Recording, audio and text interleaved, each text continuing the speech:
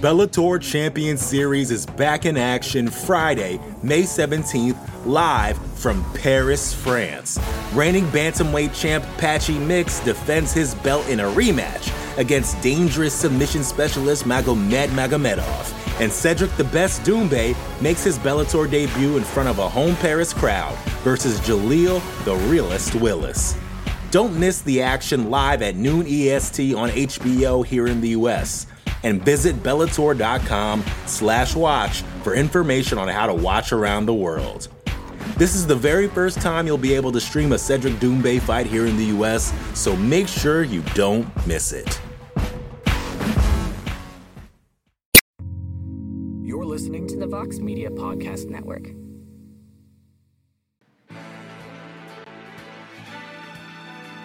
Live from MMA Fighting Studios, this is Between the Links. And now, your host, Mike Heck. The iconic voice of Esther Lynn welcomes you back to a brand new episode of Between the Links here on MMAfighting.com. Hope you're all having a wonderful week. Thank you for joining us at a special start time. We're rolling a little bit early. All will be revealed, hopefully, over the next several hours. But this week, we had to call an audible. And for those who are joining us at this new time, we appreciate that. And a big shout out to the panelists who are also jumping on a little bit earlier than normal, which both guys are from MMAfighting.com. So a little infighting battle here. Let us first introduce a man who has probably appeared on the show more than anybody. He's probably won on the show more than anybody. He's had a little bit of a hiatus. He got to host a week, and then he just took a week off in general. Let us say hello to the possibly rejuvenated king of hot takes, Mr. No Gray Area, Mr. Jed Mishu. Hello, Jed. What do you mean probably won more than anyone? Check the record. Don't mind that second column, because that second column is mostly horse crap. But that first one right there, 25 big ones, baby. Winningest player in history, the GOAT, Jed Mishu. There you go. The GOAT, the self-proclaimed GOAT. And joining us, and we appreciate this very much because he's been a little bit under the weather if you follow him on social media, but he is here. He is braving it out. He's braving it out, and he's a very tough individual. Let us say hello also to MMAfighting.com, my friend, my colleague, Mr. Damon Martin. Damon, hello, sir. How are you? I am a little under the weather, but even at not my best, I know I can beat Jed Mishu. So I'm feeling pretty good today. We love that. Let me ask you this, Damon, real quick, because I wanted to ask you this off air, but I'm just going to ask you right now. With Better Call Saul rounding third, because I've watched the entire series, it's ridiculous. Can we consider this as one of the top 5 greatest shows of all time? Is this in the conversation? I think it's in the conversation. It's really, really, really good. And as long as they stick the landing, which Breaking Bad did spectacularly, I think it's in that conversation. Absolutely. Good. I feel the same way. I just wanted to feel like... Damon, are you a Sopranos number one guy? Sopranos is the greatest television show ever made. Okay. I'm not... It's on there. It's not my number one. The Shield, to me, is number one. It's a little outdated now, but it still holds up, even all these years later. But yeah, it's the Shield is great. I love The Shield. I love The Shield. The Shield's great. Yeah, that's another great one. It's The Wire, but good choice. Good effort, guys. That's in there too. That is in there too. It is The Wire. It is The Wire. It is The Wire. We have a winner. I think we have a new show ahead of us. The Wire still holds up. Like, you watch The Wire today, it still bangs. Like, The Sopranos obviously was very important for what it achieved and accomplished and sort of set the tone for, but that can be a tough watch if you're like rewatching it now and weren't there in the first run. The Wire still slaps. The Wire is funny though because there's payphones in it. Yeah. Hey, what's a payphone? There's payphones in all of them. There's payphones in The Sopranos too. But listen, we could talk about television shows all day long. We could talk about greatness all day long. And we're going to continue to talk about greatness. Let's start with Amanda Nunes. Yeah, let's talk about Amanda Nunes and her greatness. Damon, we'll begin with you. She goes out there, puts on a masterclass for 25 minutes. Of course, there's a lot of talk about the absolute toughness, the durability of Juliana Pena. She stuck it out despite getting knocked down multiple times, getting bloodied and battered. She made it to the final bell. But once again, Amanda Nunes is the UFC Women's Bantamweight Champion. Once again, she is double champion. We didn't get a chance to talk to you about this, Damon, but what was your biggest takeaway from the main event of UFC 277 in Dallas? What did you make of Nunes' performance, and what did you make of Pena's performance? I mean, listen, I hate the idea that because she lost the first time around that it was somehow a fluke, or that, Juliana Pena got lucky or any of that. Listen, it's a fight. And if you step in the cage for a fight and you lose, it's a loss. There's no excuse about it. And I understand we hear things about injuries and sickness. And as a guy going through COVID right now, I understand how much COVID can take from you. So what Amanda Nunes went through, I'm sure, was very serious. And coming back from that, may have affected her in a lot of ways we don't know. But I don't like to diminish Juliana Pena's win the first time around just because, all these things we hear about, maybe Amanda wasn't at her best. That being said, Amanda was at her best this past Saturday night. I mean, she looked as dominant as she's ever looked.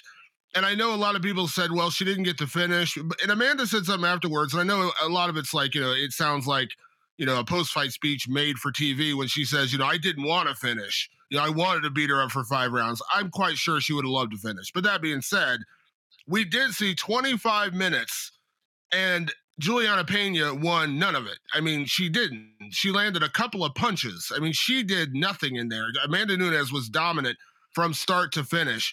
And I think that, in a lot of ways, erases why a lot of people aren't calling for a third fight right away, because the first fight, Amanda did okay in the first round, ran out of steam, and got beat in the second round. This time, 25 minutes straight, it was a one-sided beatdown. One judge had a 50-43. I mean, that's as dominant a performance as you can have without getting a finish. So everything was kind of made right again in terms of, the fighters we consider the best in the world, because Amanda Nunes is exactly that. She is the best fighter in the world, in the women's bantamweight division, in the featherweight division as well.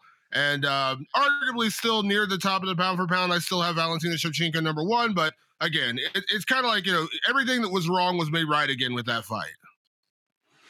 Jed, we sort of reacted to it after the fact, and we had to sit through like a 3-hour post-fight press conference, so we can only react for so long because it was like 4 a.m. when we actually did the post-fight show. But one thing we didn't really get a chance to talk about, I mean, we talked about the fight, how Nunes looked. We talked about how durable and tough Pena was, because that seemed to be the bigger topic of discussion amongst the commentary. But Damon brought up a point I wanted to get your take on.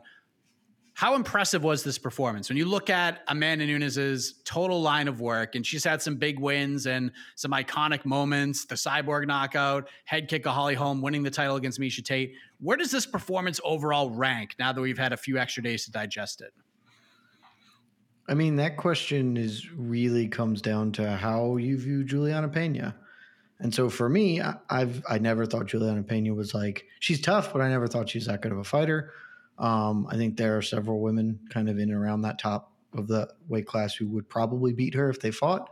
And so this is a really good win because it was very dominant over an extremely tough woman who also beat her. And there is a mental hurdle to clear in that regard. But at the end of the day, this is what everyone thought was happening the first time. And had it happened the first time, we would have said solid win over somebody who, don't forget, at the time, Juliana Pena getting a title fight wasn't even a certainty. It was more a process of elimination because, everybody else had already fought and lost to him in Nunes. So it was just well, I guess we can do Juliana Pena coming off a rousing 1-fight win streak. She beat Sarah McMahon. That's how she got a title fight.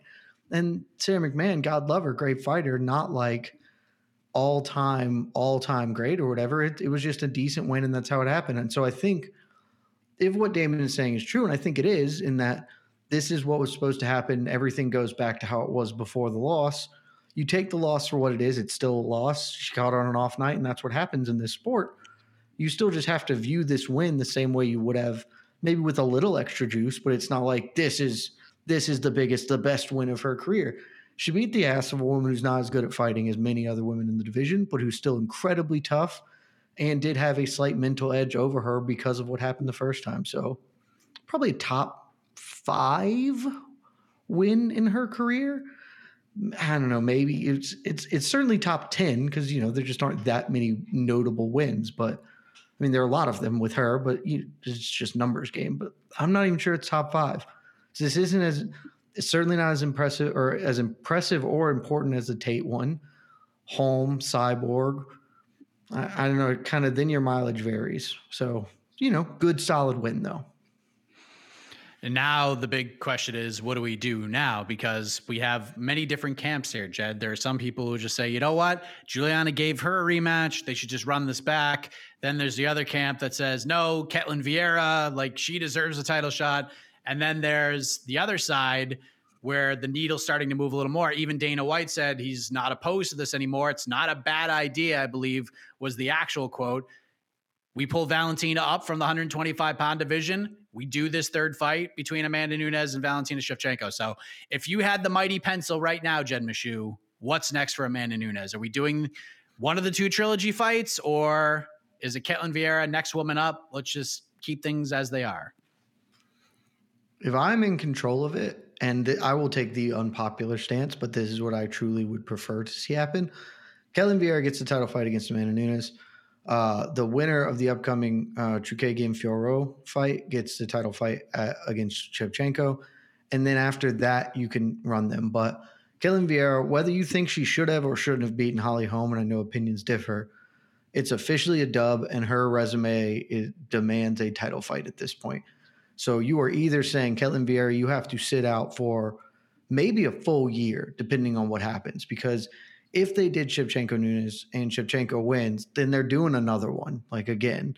And so then Ketlin Vieira, who deserves a title fight, will have to be sitting out for a year to 18 months, or have to take another fight against, I guess, Juliana Pena is probably what would happen. And that's just, I want there to be some level of meritocracy, and I think Vieira deserves a title fight. Similarly, if Chookagian beats Fiorot, she deserves another crack. She is going to lose. I do not get me wrong. I am the driver, the captain of the Valentina Shevchenko bandwagon. But you earn it. You get in there, you do the work, and you earn it. If Chookagian beats Fiorot, she has earned it. I don't know how many wins it is. I think 5 or something like that in a row. All over legitimate contenders, and she will just beat one of the new hot shit contenders in the division. Like, you just got to give it to her, even if the crowd isn't a huge fan of her or whatnot. You got to give her a crack. So do those 2 title fights in their divisions because they make sense. Shevchenko even said not that long ago that while she's not opposed to doing the bantamweight thing, she is still more focused on flyweight and the next contender here, especially coming off the Tyler Santos. And I think the Tyler Santos is really the fight that is instructive here for me, because the Santos, like, you can make the Shevchenko Nunes fight, and they probably do. That probably is what's next. But it will be bigger. It will be better. It will be more meaningful if the taste of the Tyler Santos win is a little further away, because it's easier to forget. Instead of saying, well, Shevchenko has 2 losses to Nunes and competes at a weight class lower than her, and she almost lost to Tyler Santos, a woman nobody really cares about, but who is very good. Now we're going to see if she can beat the greatest of all time. That's just a harder sell. It's not as smooth of a story than Shevchenko defends her belt in a rematch against the top contender in the division, dominates her like she did the first time, because she will, and then Nunes beats Vieira. And then that's the next, okay, both of these women really don't have anyone to fight. Now we run it back. So that's what I'd do if I was in charge. Damon, do you agree with that? I mean, Jed makes a lot of sense here, but this is a chaotic business, and sometimes we got to pull the trigger on these things. Shaheen Al-Shadi, our colleague, has been screaming for this. Let's do it now. This is not a back pocket fight. Like, we have to strike while the iron's hot, because we just don't know how much time we're going to have with both of these women. So if you have the mighty pencil, if you're sitting in the matchmaker chair, how are you ironing this out for Amanda Nunes after this past Saturday?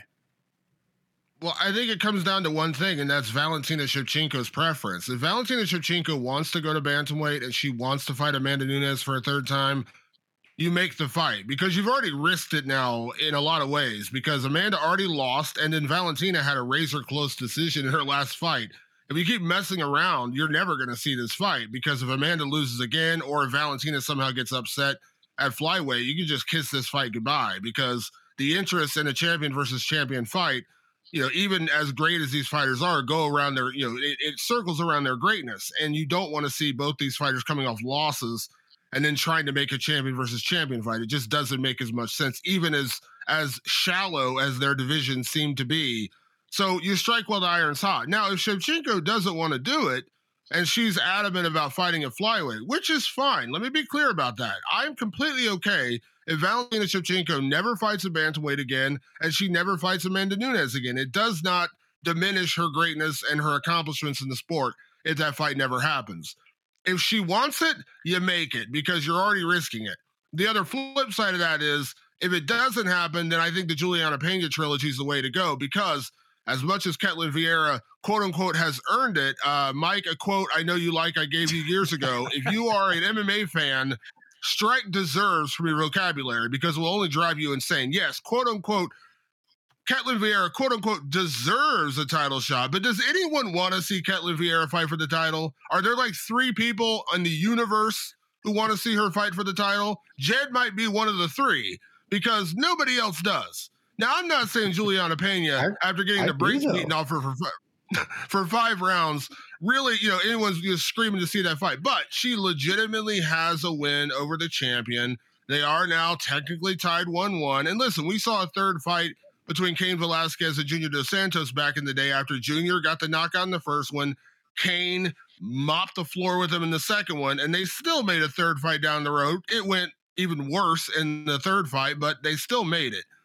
If you're not going to do Shevchenko, it's got to be the trilogy because no one cares. There's no one is going to get excited to see Ketlin Vieira fight. No one. Okay. That is like the third fight on a triple fight championship card. That's like how low that one goes down the totem pole. Okay.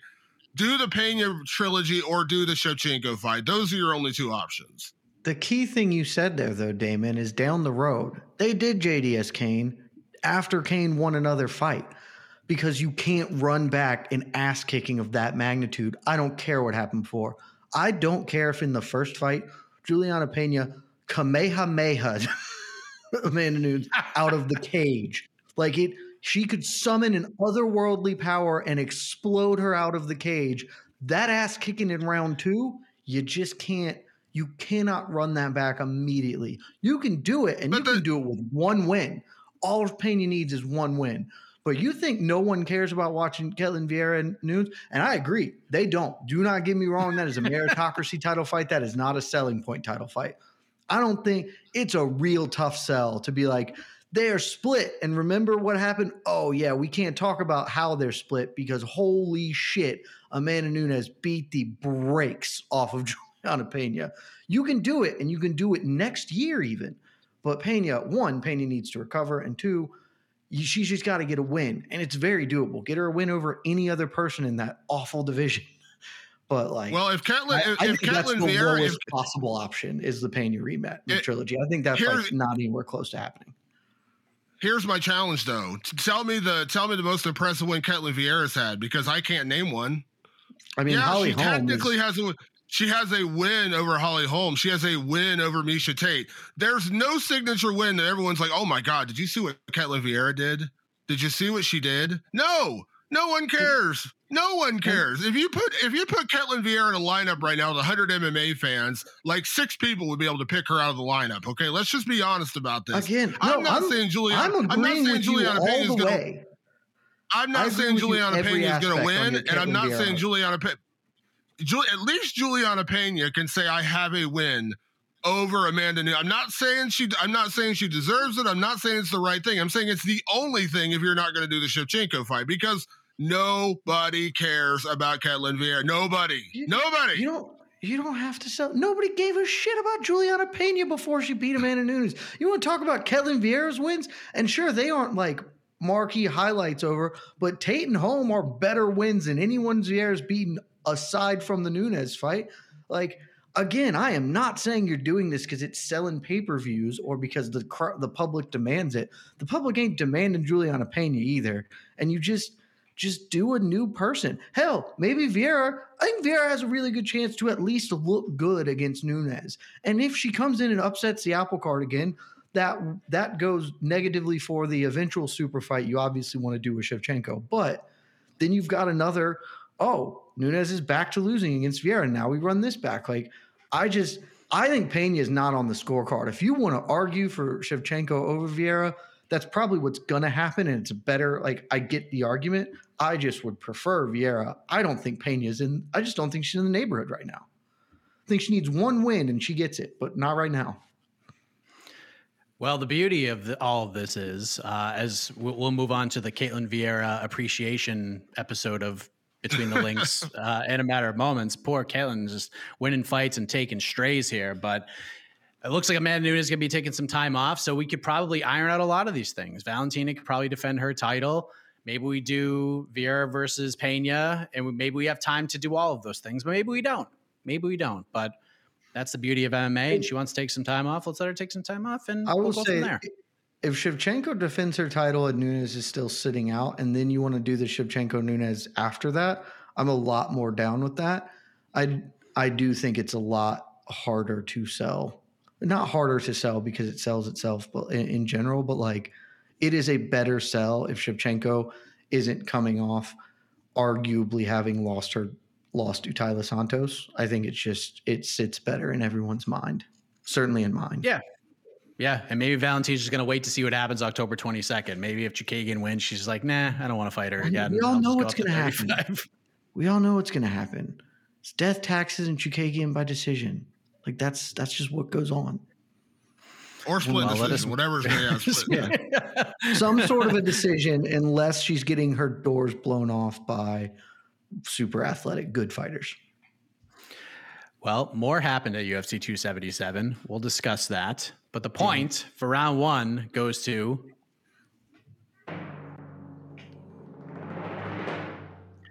happy 6th birthday to strike the word deserves from your vocabulary. Damon Martin gets the points. Compelling arguments on both sides.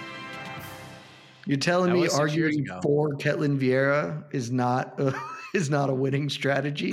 Damn it, if only I'd known. Oh, man. Oh. There we go. The Bellator Champion Series is back in action Friday, May 17th, live from Paris, France. Reigning bantamweight champ Patchy Mix defends his belt in a rematch against dangerous submission specialist Magomed Magomedov. And Cedric the Best Doumbé makes his Bellator debut in front of a home Paris crowd versus Jaleel the Realist Willis. Don't miss the action live at noon EST on HBO here in the US. And visit Bellator.com/watch for information on how to watch around the world. This is the very first time you'll be able to stream a Cedric Doumbé fight here in the US, so make sure you don't miss it. Support for this show comes from Sylvan Learning. As a parent, you want your child to have every opportunity. But giving them the tools they need to tackle every challenge, that takes a team.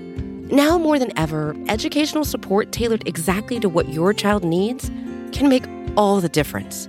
That's why parents have trusted Sylvan Learning for 45 years as the ultimate teammate in their child's educational journey, instilling in them a love for learning and a passion for reaching the next level.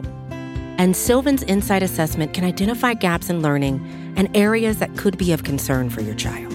It's a 360-degree view into your child's learning that you can't find anywhere else, and helps ensure that your child didn't miss something in school that might put them at a disadvantage in the future. And right now, it's the best price of the year at $29. Go to sylvan29.com to learn more and get your child's assessment for only $29. That's SYLVAN29.com.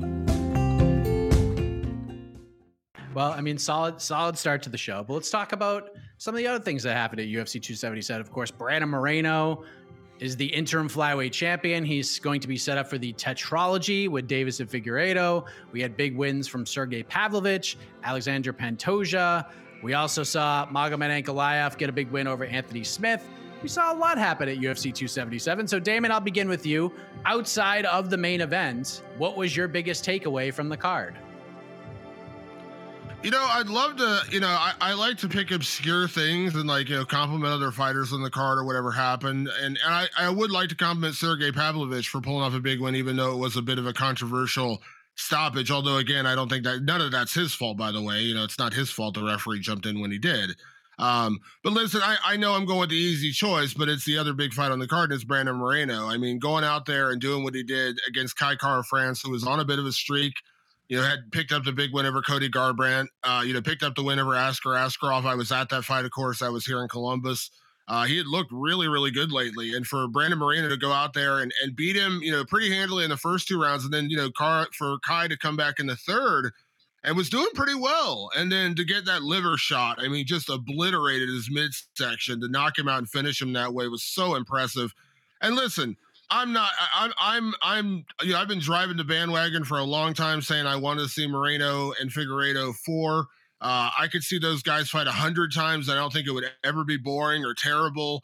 Figgy Smalls, as I affectionately refer to him as, is a monster. Despite what Joe Rogan has to say about him fighting a flyweight, I really do look forward to that fight happening again.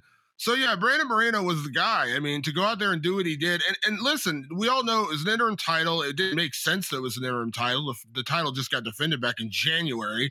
It made no sense that there was an interim title on the line. So maybe you could say, was the motivation there? Is he really going to be excited to fight Kai Kara-France, the guy he already beat? And really, I'm sure he would have rather had the rematch with Figgy.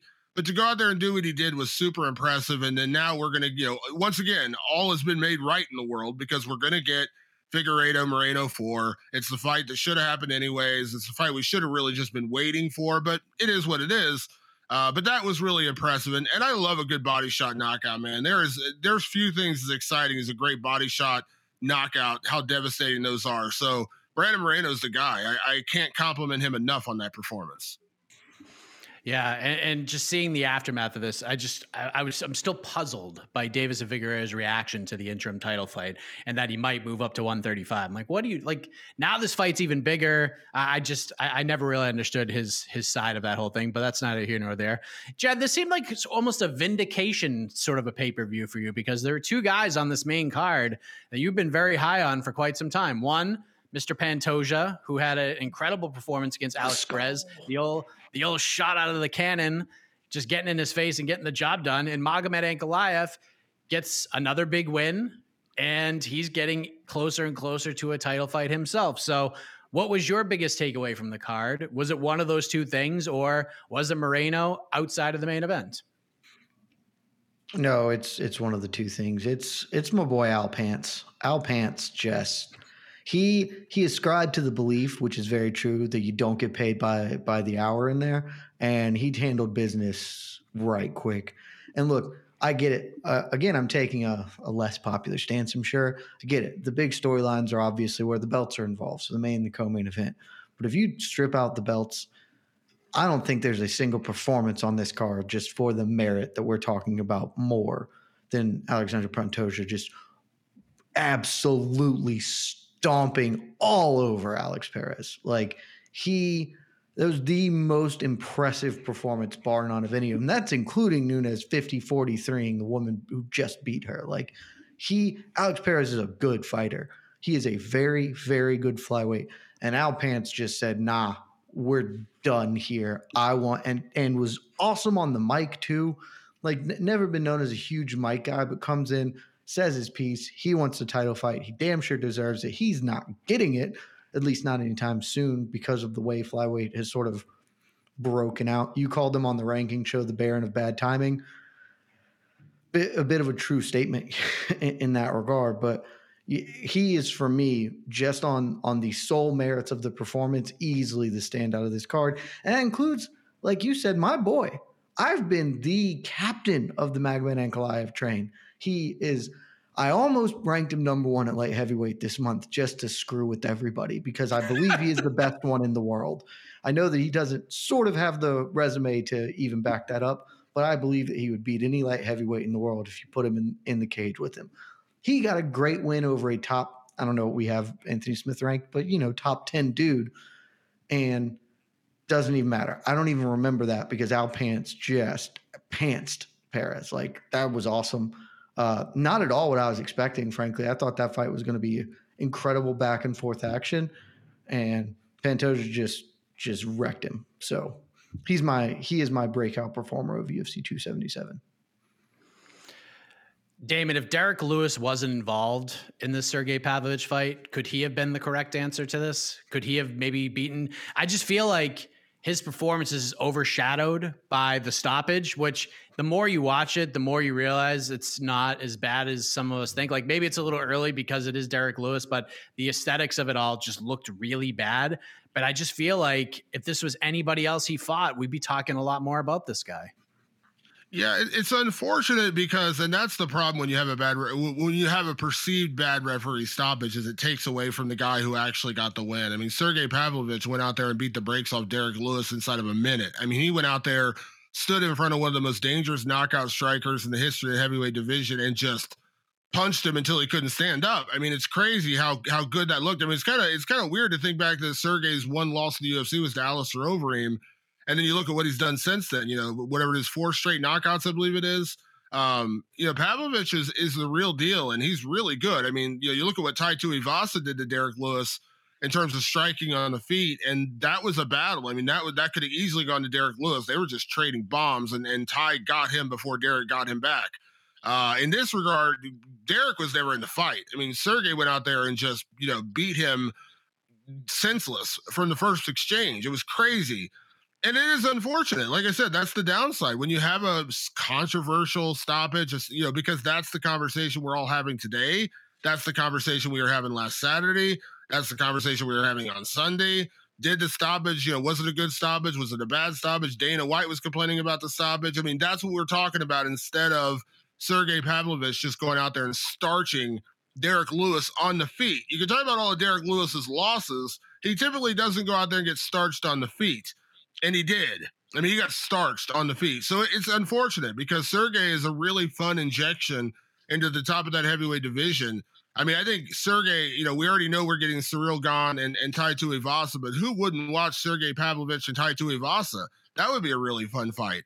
So, yeah, it's unfortunate because we have a new heavyweight contender, yet all anyone can talk about is the stoppage.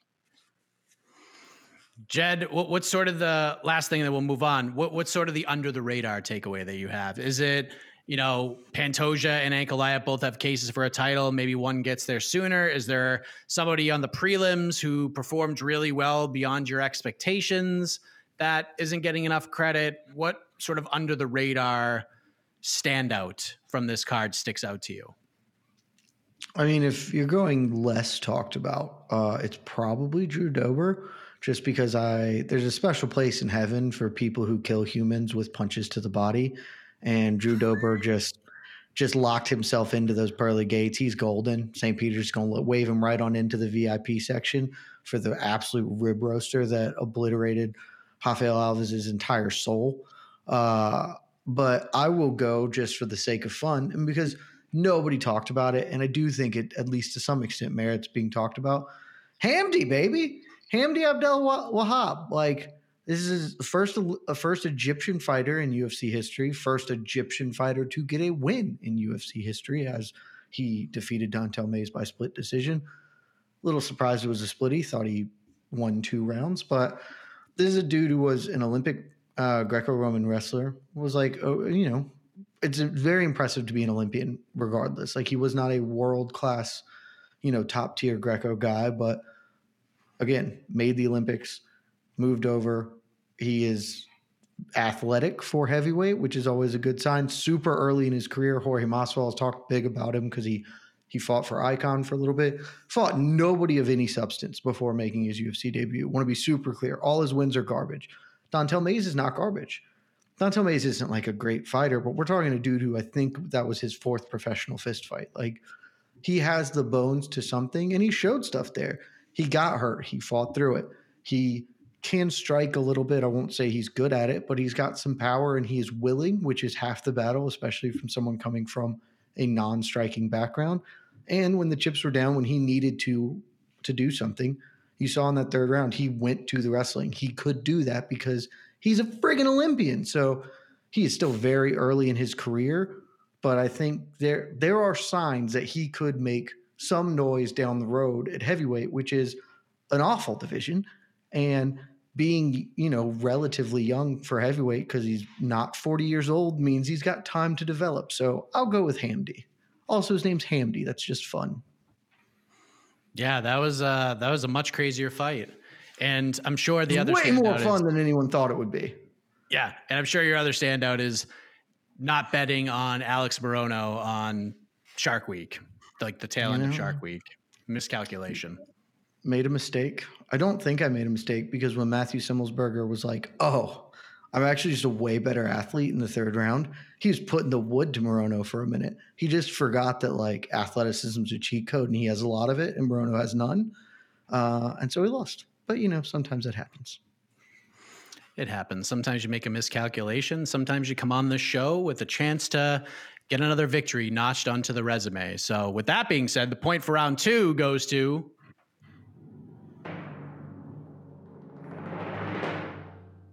Jed the Great White Mishu. It is 2-2. Tapping into the Alex Morono chain right there. And I'm very excited about this next question. I mean, I'm not overly excited that we're actually talking about it, but I'm curious to get your reactions to this because I haven't heard your reactions to this. We found out during UFC 277 on Saturday that the highly anticipated boxing matchup between Jake Paul and Hasim Rahman Jr. is no longer happening. Jake Paul's promotion, MVP, has stated that Hasim Rahman Jr. just wasn't planning on making the weight, that he has been a stickler, that he's going to fight at 215 pounds, and I'm going to try to get to 205 pounds. Of course, Rahman is denying those allegations. In fact, he has said on multiple occasions this week that he plans on weighing in and making 205 by tomorrow anyhow, just to prove that this wasn't the case. He's claiming Jake Paul was just kind of scared to fight and didn't want to lose, and now we're all over the place. Dana White's saying that it's due to ticket sales or lack thereof, and there's all these different things going on, and we'll dive into some of those conspiracy theories in a moment. But Jed, we will begin with you. When you found out, watching UFC 277, preparing your greatness with the live blogging, that this fight, this card was no longer happening at the Mecca, Madison Square Garden this Saturday, how did you react to it? I had a lot of reactions, and I'm still, because I've decidedly not paid that much attention. So, because I don't want to spend too much of my life thinking about Jake Paul when he's not fighting MMA fighters, even though there's some morbid curiosity there. My thoughts boiled down to, well, this was probably always how it was going to go. And really, it sounds about right. Like, I'm not here to excuse Hasim Rahman Jr. because Rahman Jr. They made a contract, and it, from the sounds of it, we're not holding up to their end of what they agreed to before the fight. I will also say, as many have pointed out, that some of those stipulations, while agreed to, were done so almost exclusively because Jake Paul wants to leverage the fight as much as possible in his favor, which he can do because he's the money behind this, right? Like, he, in the negotiations for the fight, it is essentially a take it or leave it for Rahman. He can come in and say yes, or he can say no, but he can't really negotiate. I don't want to do these weight things. This doesn't work for me or whatever, because Jake has the bag. Jake's giving the bag. So Jake can add whatever stupid stipulations he wants. He can demand that Hasim, wears a tea cozy on his head and dances around at the weigh-ins. Like, he can make those sorts of things. And so there's a little bit of that to it. The thing I will say, my biggest key takeaway, because I do not care that this fight isn't happening. My biggest takeaway is that Jake Paul is full of shit. Because, this in one very specific instance, because Jake Paul has cast himself as the hero of fighters, as the savior of all fighters. And he is coming to save MMA fighters from their big, mean Uncle Dana, the promoter. And I am not a friend to Dana White, the promoter. God knows anyone who's ever watched any of our programs knows my thoughts in general here. And certainly on the UFC's business practices and fighter pay, etc. But Jake Paul has also cast himself as the savior of women's boxing. I'm help promoting the Katie Taylor Amanda Serrano fight, and Amanda's going to fight on my undercards. And I believe that Amanda was supposed to fight on the undercard of this one. Am I wrong in that? Tell me if I'm wrong.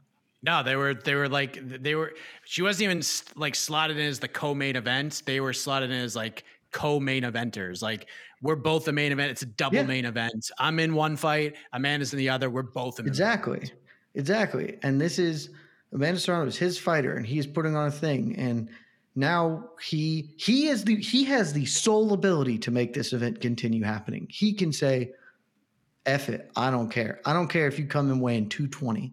Like, doesn't matter to me. We're going to get in. We're going to get busy.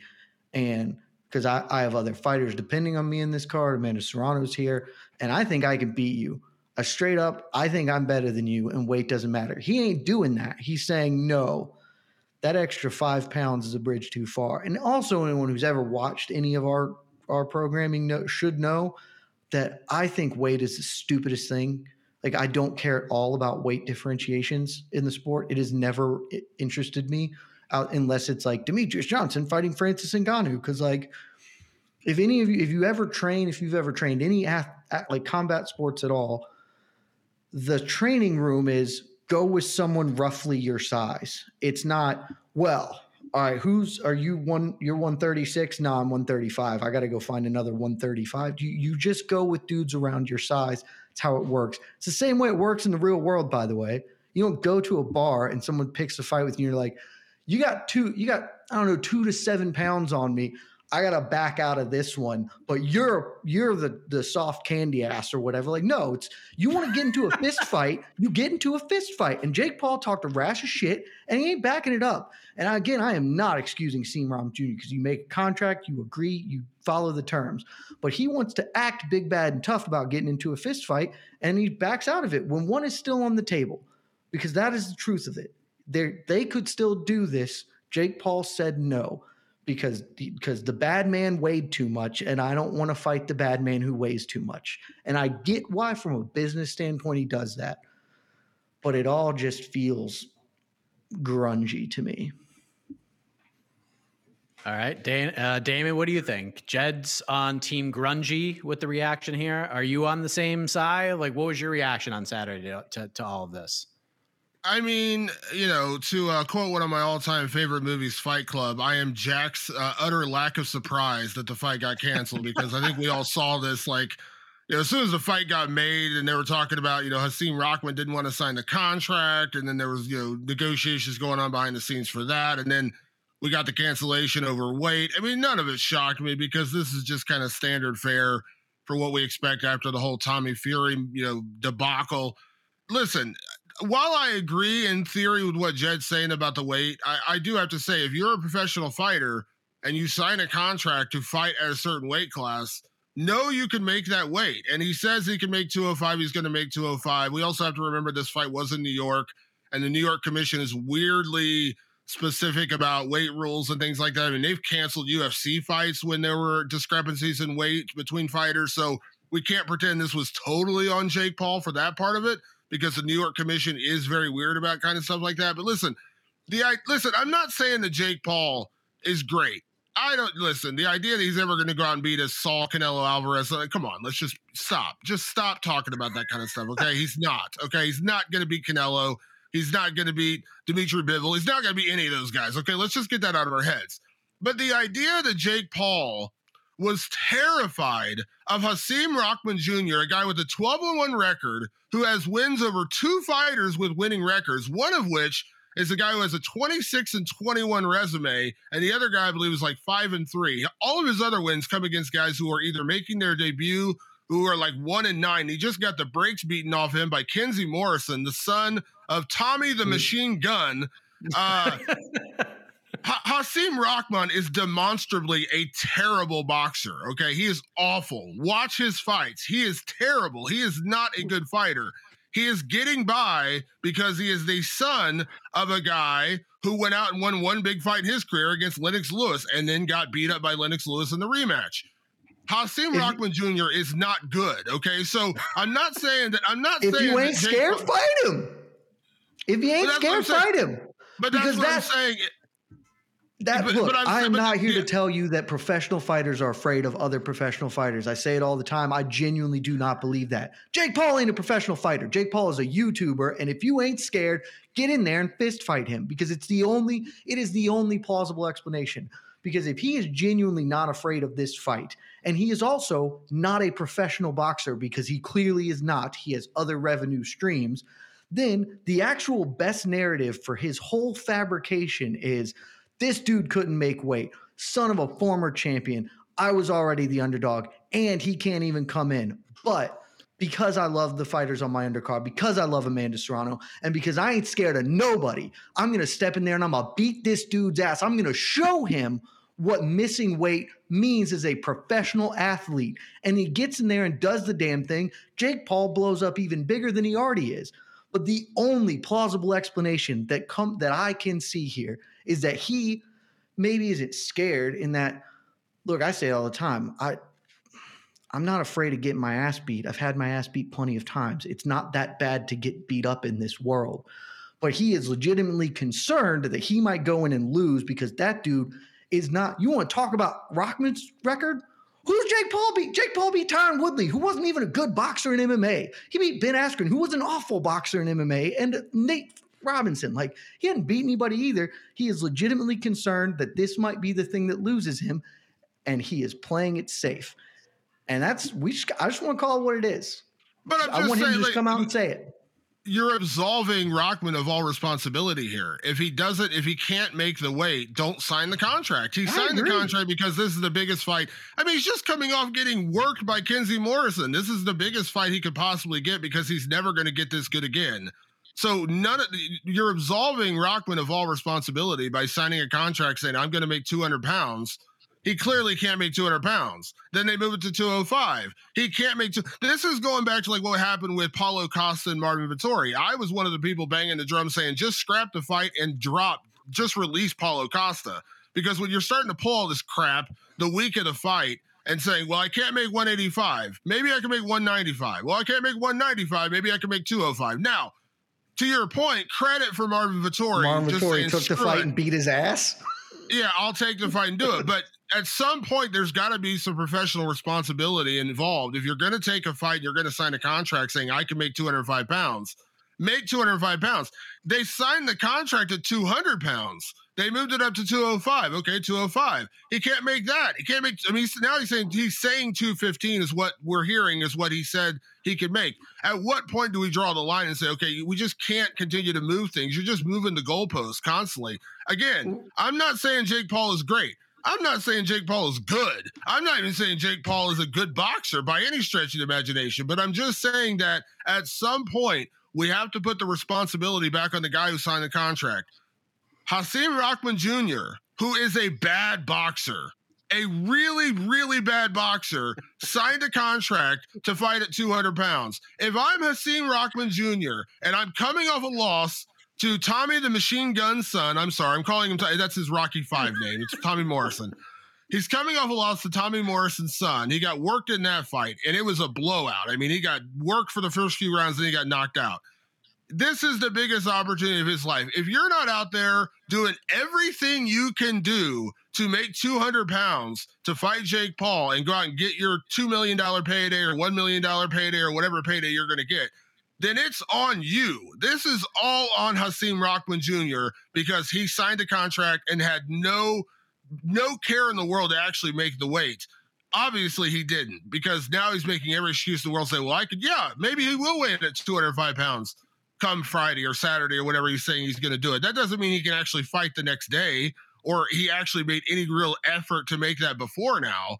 So I'm not saying Jake Paul doesn't, he couldn't have taken the fight, all these different, I get it. But the blame falls on Hasim Rahman Jr. because this was his chance. This was his time to make a whole lot of money to basically fight a YouTuber, as you're calling him. And he blew it. This is Tommy Fury times 2. Tommy Fury couldn't get in the country. Hasim Rahman can't make weight. Good Lord, guys. Just do what you got to do. Go get your paycheck and get out of here. I don't understand why it's so freaking hard. That was a rant and a half. Love that. Last thing before we move on, I'm sure people are like pounding on their tables, like, stop talking about Jake Paul, but I don't care. We got to talk about the coward. We have to refer to him as the coward Jake Paul now. Damon, what do we do now? Because we can't do Tommy Fury. They might try, but you can't do it. It's just going to get eye rolls and reactions. And I mean, it's pretty much every time we get a Jake Paul fight on paper anyways. you can't do Rahman Jr. again because we're not going to go down that road unless you do it like in Florida when it doesn't matter. Now, what the hell are we going to do now? Like, who's going to fight Jake Paul now? Like, is this September 10th fight between Nate Diaz and Khamzat Chimaev, is this part of it in some way? Are they like, well, you know what? Maybe we can fight Nate at the end of the year and we don't have to worry about any of this stuff. Like, what do we do now? Do you want, okay, there's two versions of this. There's what should happen and what will happen. What should happen is Jake Paul signs to fight Anderson Silva, and then we never talk about Jake Paul again because Anderson Silva will go out there and just demolish Jake Paul. The fight lasts maybe 3 rounds. Anderson Silva knocks him out, and then we're not talking about Jake Paul anymore. That's what should happen. That's the fight that should have happened now. That's the fight that should have been booked before Tommy Fury. That's the fight that should have been booked after Tommy Fury. But we all know that's not going to happen because Anderson Silva would beat the brakes off Jake Paul. He beat the brakes off of Hasim Rahman Jr. He beat the brakes off Tommy Fury. So we know that's not going to happen. So what will happen? They're going to watch Nate Diaz go out there and get thrown around the octagon for 3 rounds or 2 rounds or however long the fight lasts for Khamzat to basically chuck him out of the cage. And then they're going to sign Nate Diaz to fight Jake Paul, December, January, whenever Nate can reattach his head to his body after Khamzat's done with him. They're going to throw him in there, and that's going to be the fight because we all know that's the one they want. That's the one. And listen, I'm not faulting Nate Diaz for doing it. Go get paid, Nate. 100%. Nate, go out and get paid. I hope he does. The UFC is doing him dirty as it is right now. The UFC is absolutely doing Nate Diaz dirty with, holding up his contract and then making him fight Khamzat Chimaev. Be that as it may, that's the fight that's probably going to happen. Should it happen? Should that be the fight? Absolutely not. It should be Anderson Silva.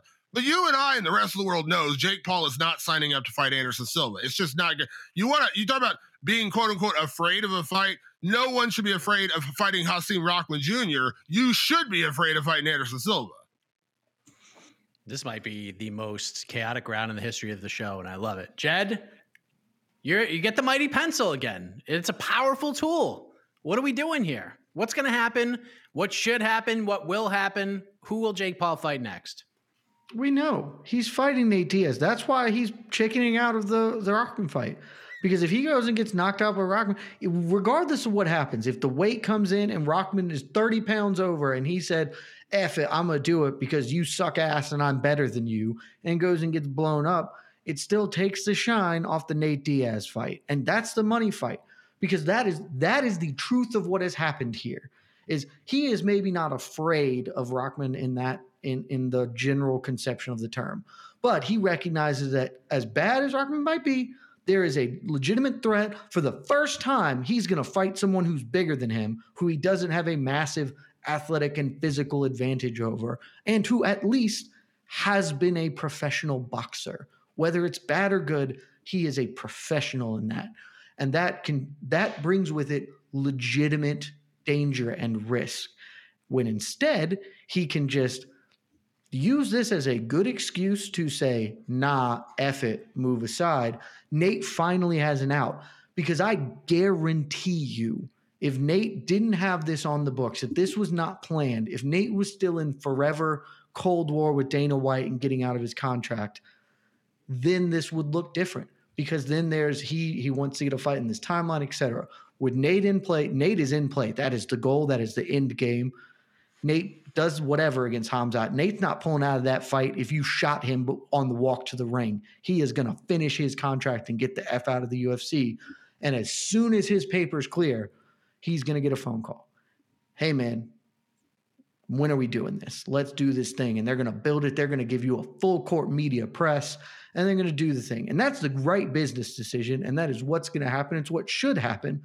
But do not think for a second that the withdrawal from the August 6th event, I think it was August 6th, right, is not directly tied to Nate Diaz having a fight on the books and almost being out of the UFC, because it absolutely is. Maybe that's what happens. We shall see. I think that's the favorite. If there's betting lines for this one, you got to go in that direction. That's a big favorite too. If there's a book out there, it's got to be like minus 400. And I've said this all week when people have asked about this. There's only 5 or 6 people on this planet who know exactly what happened with this fight. We can contextualize it. We can make predictions. We can have our thoughts on why this fight's not happening on Saturday. But again, there's only like 5 or 6 people on planet Earth who know exactly what happened, but it's dumb. It's a travesty. And I feel bad for the rest of the fighters on the card who aren't going to get the chance to fight in Madison Square Garden, and Amanda Serrano specifically. But let's move on. Let's move away from this. The point for round 3 goes to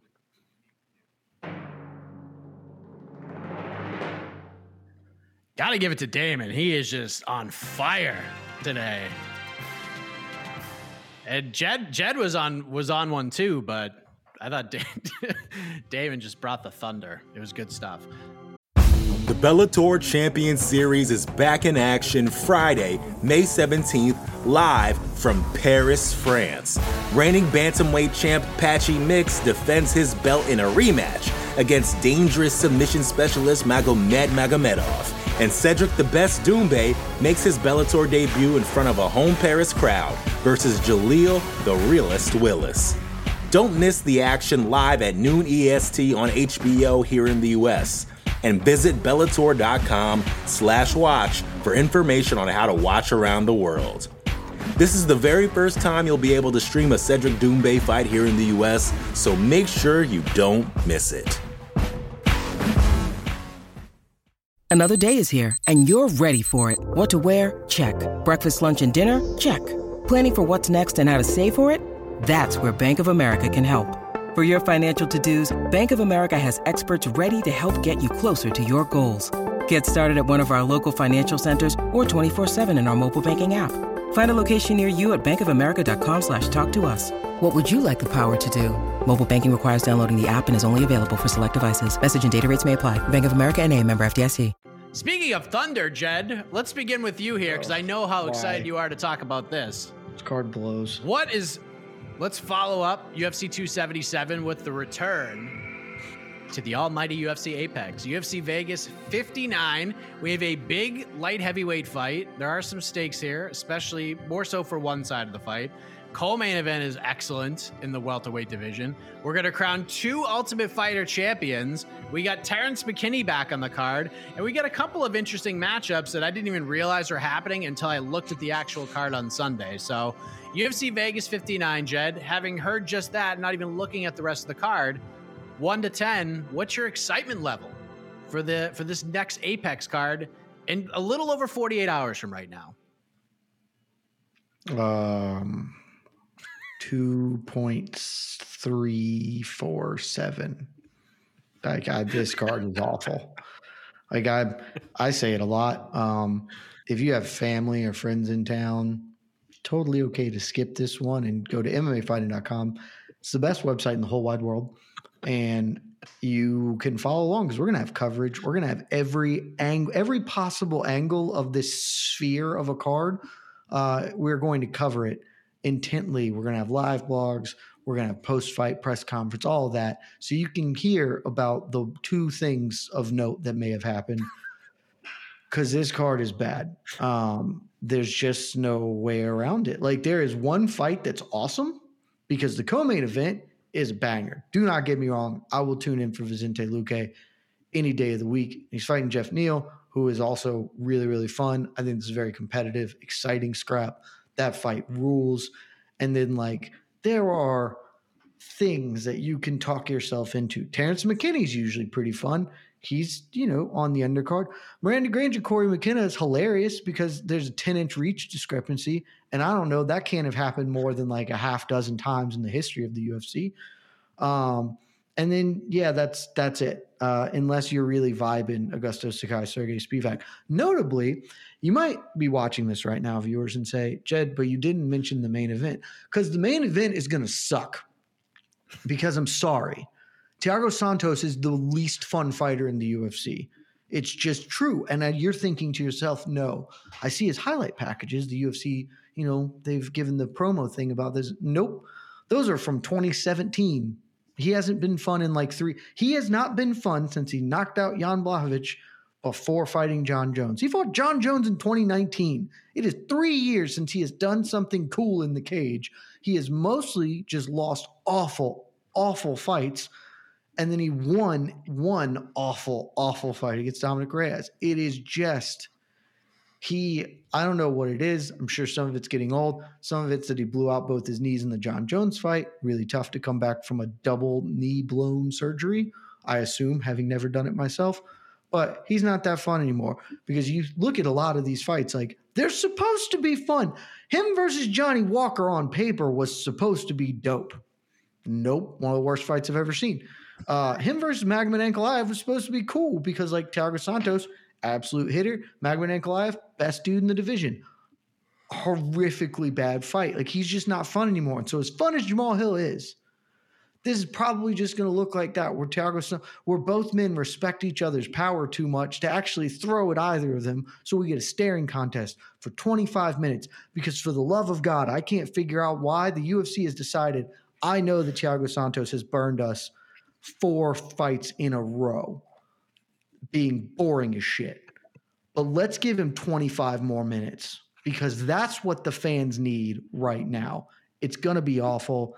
The main event, the people's main event, anyone with a brain cells main event is the co-main event because I don't know. We need a term for this. You know, AK has penultimate fights versus co-main events. We need a term for when the co-main event is the actual main event because Luque Joffnil, that's the best fight in the card.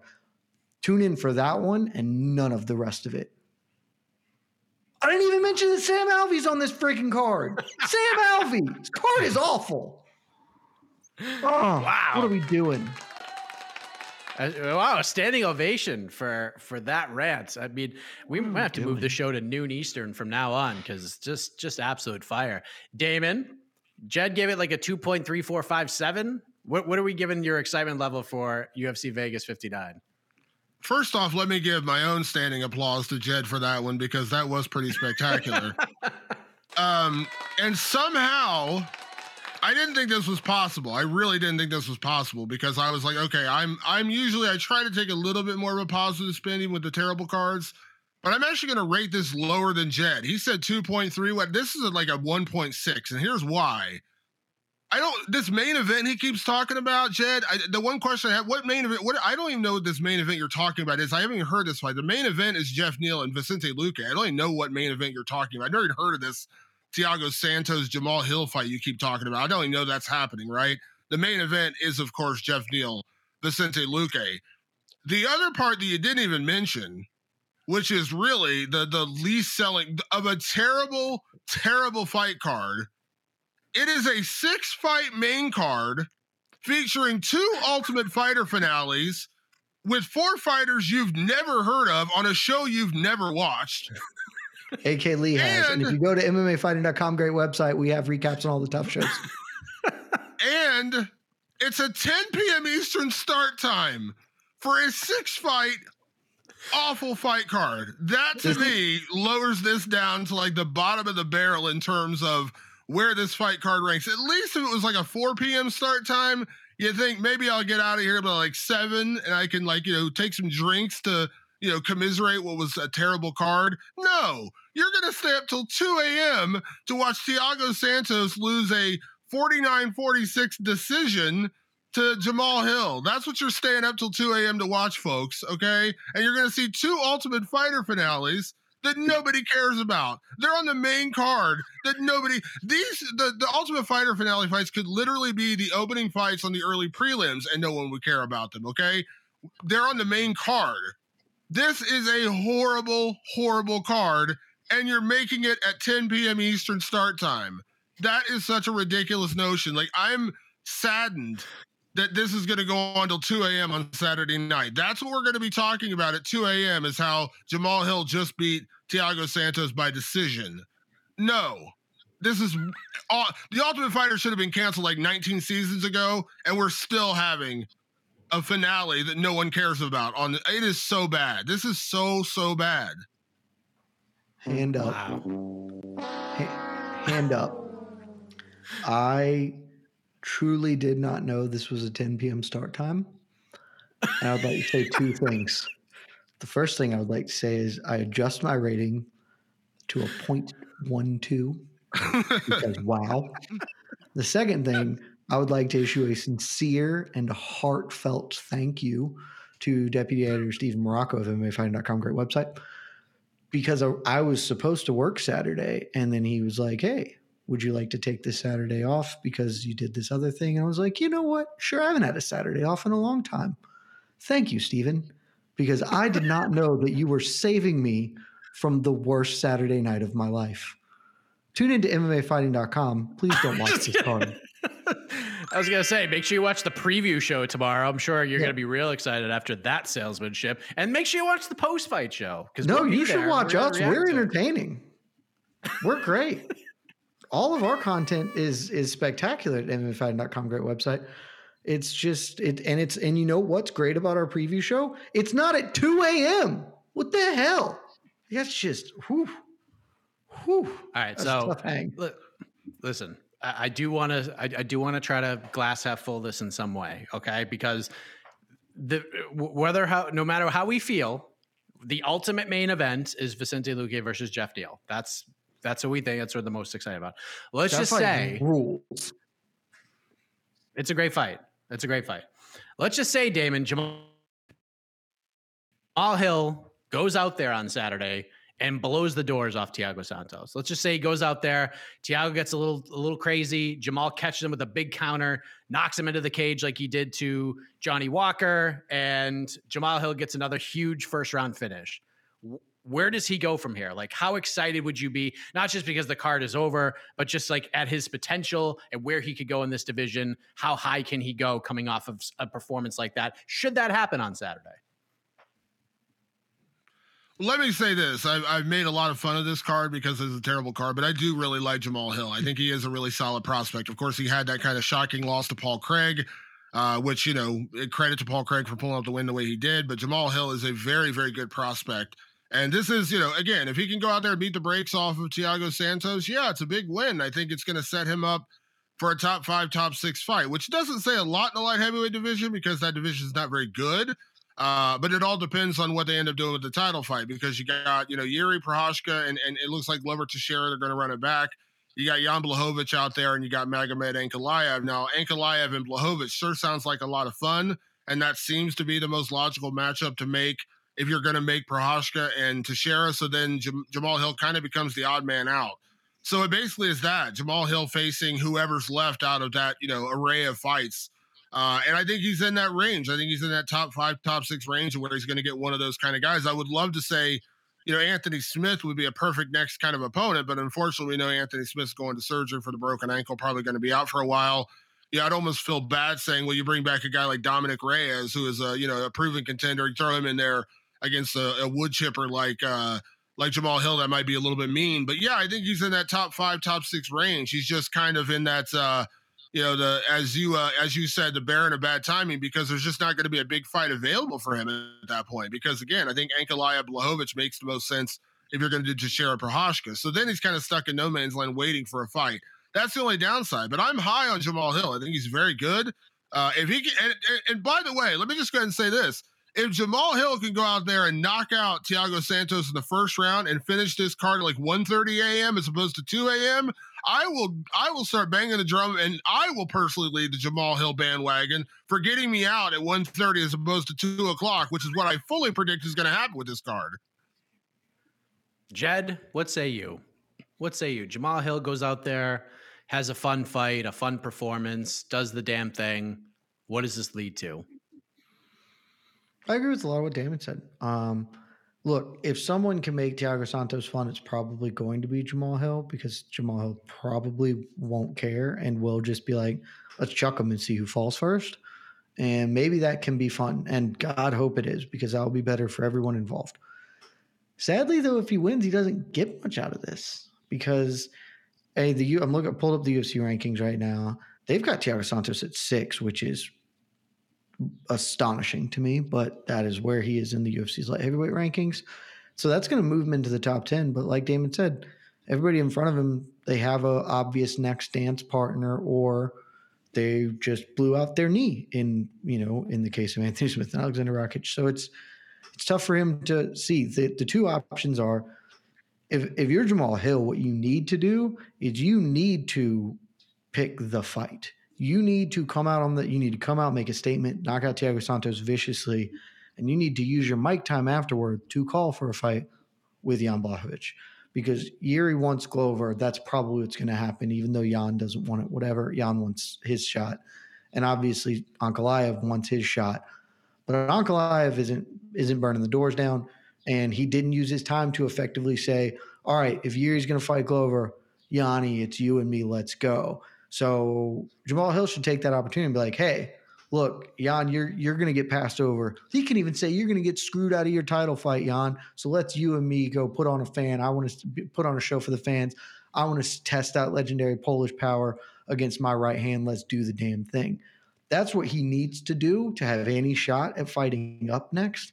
But he probably won't. And the next, honestly, he's probably going to fight Dustin Jacoby or Khalil Roundtree next. Because, like, you could do Ozdemir coming off the Paul Craig thing, and that would be close. But if Jacoby comes and beats Khalil Roundtree Jr. in an emphatic or interesting way, he's going to move up the rankings a little bit.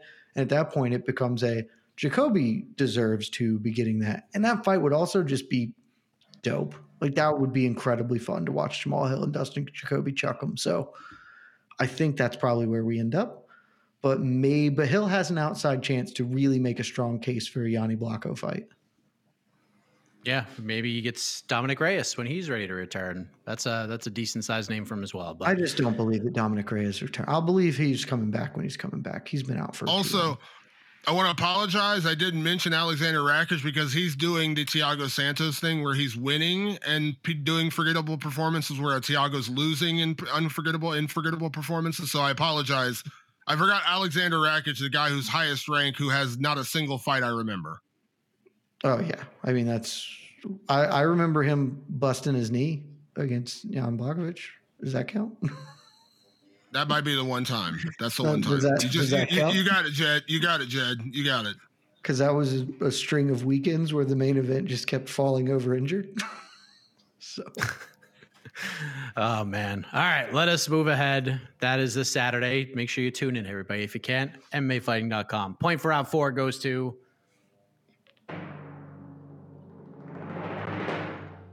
I mean, you got to give it to Jed. I mean, it's just such passion, such emotion, such excitement for this Saturday's card. And that means we're going to the knockout round, people. So there's probably going to be a poll in the YouTube channel. So make sure you vote on who's going to win. Is it Jed? Is it Damon? I think draw has been an option the last couple of times. But we're going to ask one question. Well, each of these guys are going to have an opportunity to speak for 60 seconds. Once their 60 seconds are over, you could vote on who you think should win this show. And then we'll bring on Casey, and he will announce the winner based on your vote. So, Jed, you are the senior here on this program, the winningest player in the history of the show. We're going to have some fun here. So, do you want to go first, or do you want to go second? I'll go second. I'll let Damon have the fun first. Okay. So, Damon, you're going to go first. We're going to play a fun game because both you and Jed have been just cutting some great promos today. And I figured with one of these fights that has just been announced as a targeted bout, one that could create some just great promos, we're going to turn this knockout round into like a regional WWF segment. And I'm going to have you choose door number 1 or door number 2 before I explain to you what we're going to do here. All right. Let's go with I'll go with door number 2. Door number 2. And I'm so glad you said this. So, Damon, we have a fight that's targeted for the end of the year between Dustin Poirier and Michael Chandler. Oh, no. And a lot of people are very excited for this. And I know why you're excited that he chose that door. And I'm more excited than I have ever been. So, Damon, this is like a regional WWF promo where it's just you and the people, and you're trying to sell tickets for this event, for this fight. You, my friend, are the former interim lightweight champion of the world, Dustin Poirier, and you have 60 seconds to sell me on why this is the fight, why we should tune in, why this could be the best fight of 2022. 1 minute on the clock, Dustin. Your time starts now. Well, everybody knows what I bring to the table every time I fight. I step in there and I deliver Louisiana hot sauce in my hands. Every single time I step in there, I go out there and I put on a fight. fight of the year, fight of the night. That's just what I do. And when I go out there and fight this Bellator bum, I'm going to prove why he is a B-League fighter. I'm going to go out there and put him away the way that Justin Gaethje couldn't put him away. I'm going to put him away more dominantly than Charles Oliveira put him away. I'm going to send him back. He's going to have Scott Coker on speed dial when I'm done with him, okay? This is going to go out there, and it's going to be a one-sided beatdown, and I'm going to go out there and put on a performance of a lifetime. And you want to watch it. You want to see me go out there and beat him up, get another big knockout. I'm going to dispatch him like I did Conor McGregor. He's going to be calling up Jake Gyllenhaal trying to get a role in a movie just like Conor did after I was done with him. It's going to be a one-sided beatdown. It's going to be a great fight. You know you want to watch it. You know you want to see it. And you know you want to see me send him back to Bellator when I'm done with Michael Chandler. I don't need any more after that. I'm done with this guy. There you go.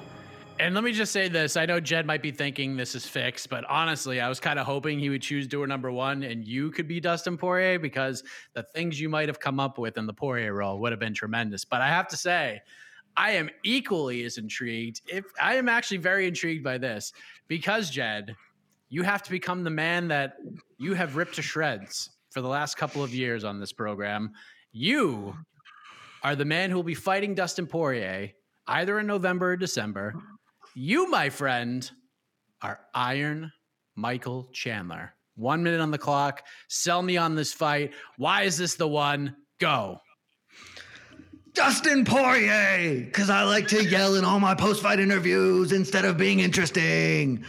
I know I didn't want to fight you, Dustin Poirier. I know that you were far down on the list because you actually might be decent, and then that would be me fighting somebody who's not old and washed or bad.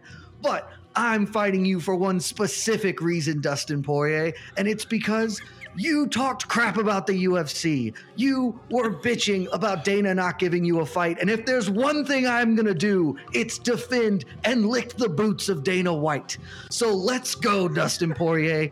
Sure, I haven't beaten anybody relevant at lightweight in years, and frankly, neither have you, but we're both squatting on high rankings and depressing all the fun, exciting, up-and-coming lightweights. So let's keep doing that, because we're probably going to knock each other out, and it's going to at least be really violent and fun, even if it's not going to mean nearly as much as the numbers next to our names makes it seem like it does. Let's go to the moon! Straight to the top, sorry.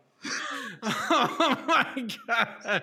Ah, that was amazing. That was unbelievable. And you know what? Here's the thing. Jed has always said, well, Jed's like, I've never been like a pro wrestling guy. I don't even know what you're talking about. I don't believe you. I officially don't believe you, because you cut that promo like 80s style pro wrestler. That was like Roddy Piper getting you into San Francisco, bro. That's how Michael Chandler does it. He just yells. I just didn't want to scream at the top of my lungs because that seemed a bit much. Although I will say, and that was great. I will say you did kind of blow it with you got straight to the moon instead of straight to the top. You did kind of you did muff that one a little bit. I fumbled the ball at the end on the 1 yard line. Just dropped it. You had it. Well, cast your votes, because that was outstanding. Is it going to be Jed Meshew? Is it going to be Damon Martin? Is it going to be a draw? Are we just going to call it right down the middle and call it a draw? So just to let you know, tomorrow we'll have a preview show, and I'm sure after what these guys had to say about UFC Vegas 59, that's one you're not going to want to miss. So stay tuned for that. We'll also have Heck of a Morning tomorrow morning as well. We'll have the People's Pre-Fight Show. I'm not sure what time, but we'll let you know. Then we'll have the Post-Fight Show right before the sun comes up on the East Coast. And then AK and I will be back on Sunday for another episode of On to the Next One for some matchmaking fun. And at this time, let's bring in great show. The Honorable E. Casey Leiden, which, by the way, check out No Bets Barred as well, because even though Jed may not be all that enthused to watch the card, he is probably got some bets down, and you can see where he's putting his money, where he's sprinkling the cash around. No bets? Very few? No, the no bets are barred. So the best way to enjoy otherwise lackluster fight card is to have skin in the game. So I have more bets than I should. Because why not? There you go. And yes, when is we also recorded Damn They Were Good on Ronda Rousey, which was a lot of fun. When is that dropping? Is that dropping later on today? It's either coming up this afternoon or tomorrow. I don't know how the schedule will work, but one of those two. It was a very fun episode. Jed hosted. It was AK, myself, and You had to get New York Rick in there. Otherwise, the show just doesn't make sense at all, considering the takes upon takes he has had about Ronda Rousey over the years. So now we go over to you, Casey. You've heard the arguments. I wish I was part of the Ronda Rousey show. I can't wait to hear it. I feel Ronda Rousey is probably maybe the most underappreciated fighter. We talked a lot about that, actually. Yeah. All right. Yeah. Yeah. All right. Earlier in the show, though, Jed, when you talked about Amanda Nunes' biggest wins, you failed to mention Ronda. Come on now. You didn't even mention Ronda in her top 5 wins. I did not, for a very specific reason. Man, that hurts. That stings. Stings for poor Ronda. Don't listen to Damn They Were Good, because that fight, we don't speak well of it. No, we don't. Casey, who won this thing? Oh, we have a winner. Oh. All right. Let me finish up this. Get everyone's voting in. All right, here we go. Your winner today is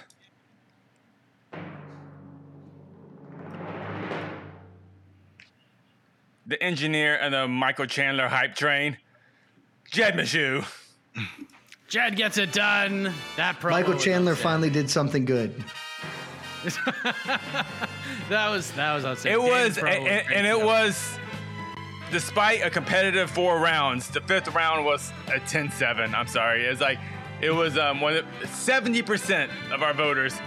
Jed Meshew, the most hated man in the YouTube comments, still got 70% of the votes for that dominant 5th round. Great job, Damon Martin, but the 5th round, that was all. Jed just took over. I set him up with that Michael Chandler. That's what did me in. I set him up to actually have to promo Michael Chandler. That's what screwed me. Honestly, I would have had a harder time being Dustin Poirier, I think, because then I would have just been like, he sucks. I don't want to fight him. If Damon just chose door number 1, would we be having the same conversation? Could be so different. Jed, congratulations, my man. Back in the win column. It's been a few shows, but you know the drill. 26 wins, 30 seconds to speak. I don't have that much to say other than it's great to be back in the win column, and I want to make the case because I was not on the ranking show. I listened to the ranking show. If you haven't, dropped yesterday, I believe, on the MMA Fighting Pod Network. Great pod network, great show.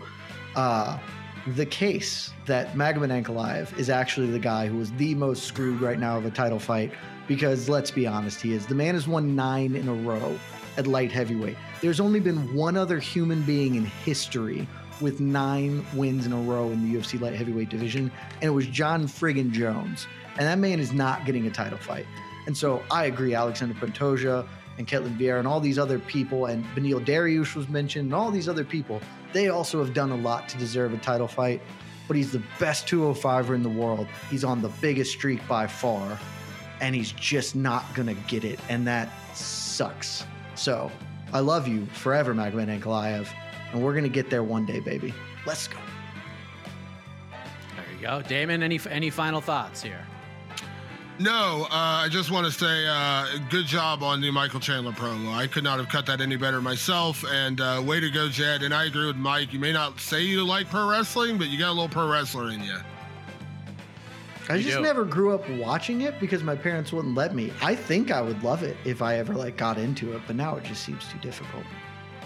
Yeah, it's a lot, but that's it, everybody. We're done. Casey, you could hit the exit music as we say goodbye to another fantastic episode of Between the Links. We appreciate you.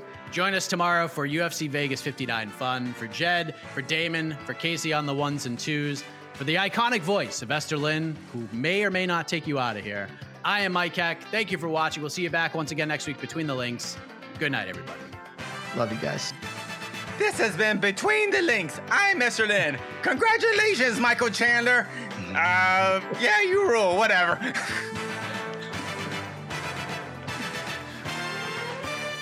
Happy birthday, AK! You're listening to the Vox Media Podcast Network. The Bellator Champions Series is back in action Friday, May 17th, live from Paris, France. Reigning bantamweight champ Patchy Mix defends his belt in a rematch against dangerous submission specialist Magomed Magomedov. And Cedric the Best Doumbé makes his Bellator debut in front of a home Paris crowd versus Jaleel the Realist Willis. Don't miss the action live at noon EST on HBO here in the US. And visit Bellator.com/watch for information on how to watch around the world. This is the very first time you'll be able to stream a Cedric Doumbé fight here in the US, so make sure you don't miss it.